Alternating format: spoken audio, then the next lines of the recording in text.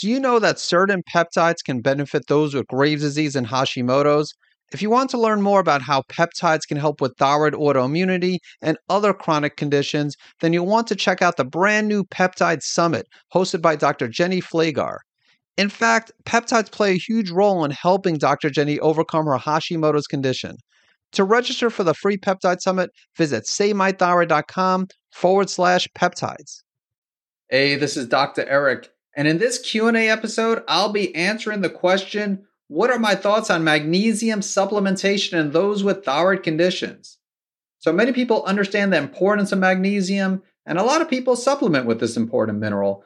But should everyone with a thyroid and autoimmune thyroid condition supplement with magnesium?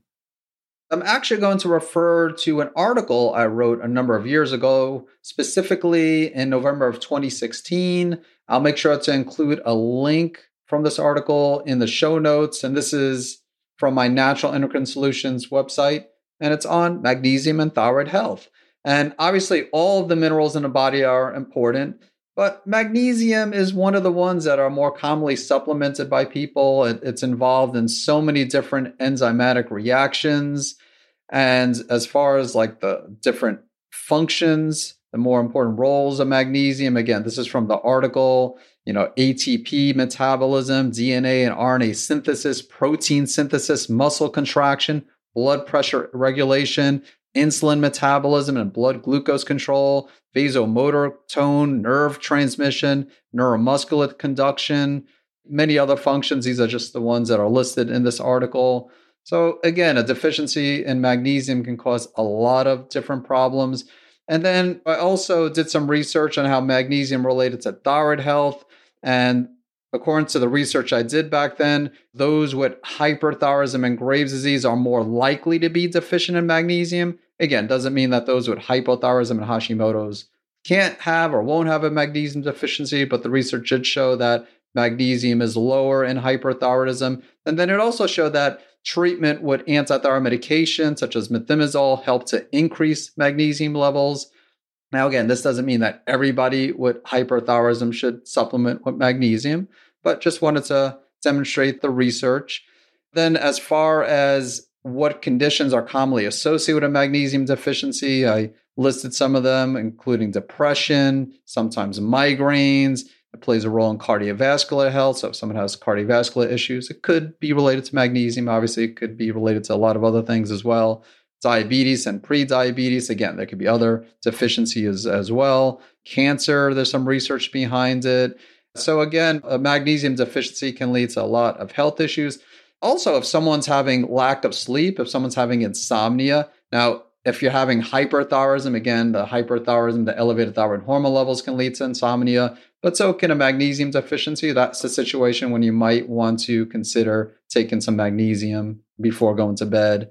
If someone has muscle cramps, again, that could also be a sign of a magnesium deficiency. And as far as signs of magnesium deficiency, so I list some of the early signs, which include loss of appetite, lethargy, nausea, vomiting, fatigue, weakness.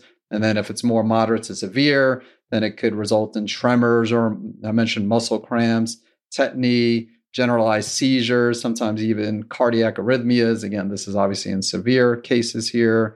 Constipation, I didn't mention that also. If someone has constipation, it might not be due to magnesium, but that's another case where you might want to consider supplementing with magnesium.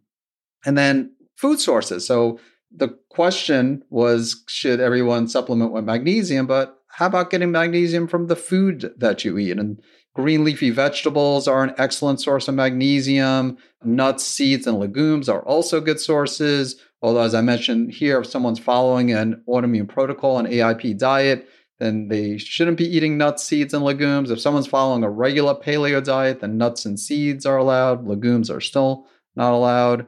So definitely want to make sure you're getting enough magnesium from the diet. Then when it comes to supplements, if you do choose to supplement with magnesium, what supplement should you take? So I do list some of the different supplements here.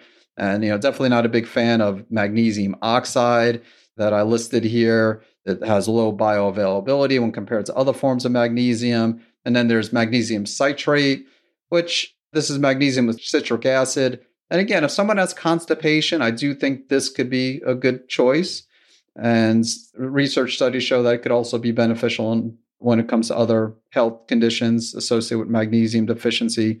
But typically, if I recommend it, it's going to be more for constipation. Also, if someone has high oxalates, then taking both magnesium and calcium citrate can be something to consider. It really depends on how high the oxalates are. I do like magnesium glycinate, which I mentioned here, a chelated form of magnesium that has a high level of absorption and bioavailability. Magnesium malate is another one that I like here, and magnesium taurate and magnesium orotate. I didn't mention here magnesium threonate, which some studies show that that's the only form of magnesium that crosses the blood-brain barrier. So if someone's having certain cognitive defects that's related to magnesium deficiency, they might want to consider magnesium threonate.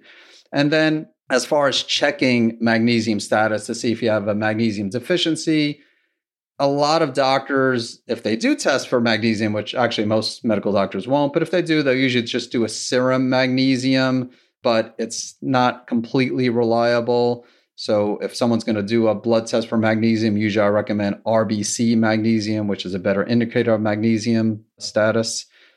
So again, getting back to the question, should everyone with a thyroid or autoimmune thyroid condition take magnesium in supplement form?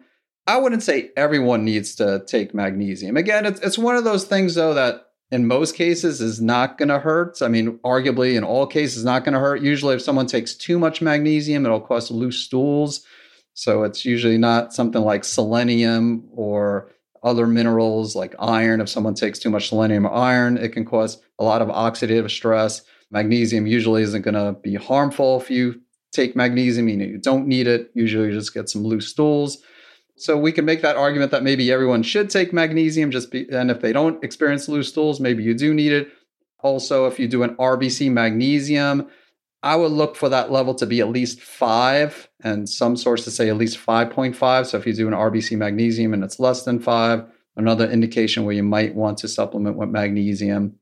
And so it really does depend on the situation. I do recommend magnesium frequently to patients. And again, not just those with hyperthyroidism, but those with hypothyroidism, Hashimoto's as well. But it really does depend on the situation. But like I said, it is one of those supplements where it's low risk compared to some others. So ultimately, it's up to you. And obviously, I always recommend to work with someone. But in the case of magnesium supplementation, if someone experimented with magnesium supplements, usually it's not going to cause a problem. But, as a disclaimer, I always have to say, work with a healthcare practitioner just to play it safe.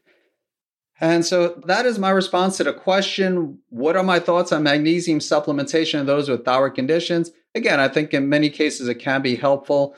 Don't necessarily agree that everybody needs to take magnesium with the thyroid and autoimmune thyroid condition. But like I said, for the most part, it's usually not going to cause harm like supplementing with iron or selenium. If someone doesn't need selenium or iron or sometimes other minerals that can cause problems, magnesium usually won't cause an issue. So hope you found this episode to be super valuable, and I look forward to catching you in the next episode. Thank you for listening to the Save My Thyroid podcast. If you haven't done so already, make sure you hit subscribe to stay up to date on the latest thyroid health-related topics. And to get your free thyroid and immune health restoration action points checklist, visit SaveMyThyroidChecklist.com. Thanks so much for tuning in. I want to let you know about a product called Hepatoimmune Supreme, which is a unique supplement that has a rare combination of N-acetylcysteine, also known as NAC, milk thistle, and schisandra to support the liver. And it also has a few mushrooms that can help support the immune system, including cordyceps, which has both immune modulating and adaptogenic properties and is great for those with Graves' disease and Hashimoto's. To learn more about Hepatoimmune Supreme, visit SaveMyThyroid.com/liver support.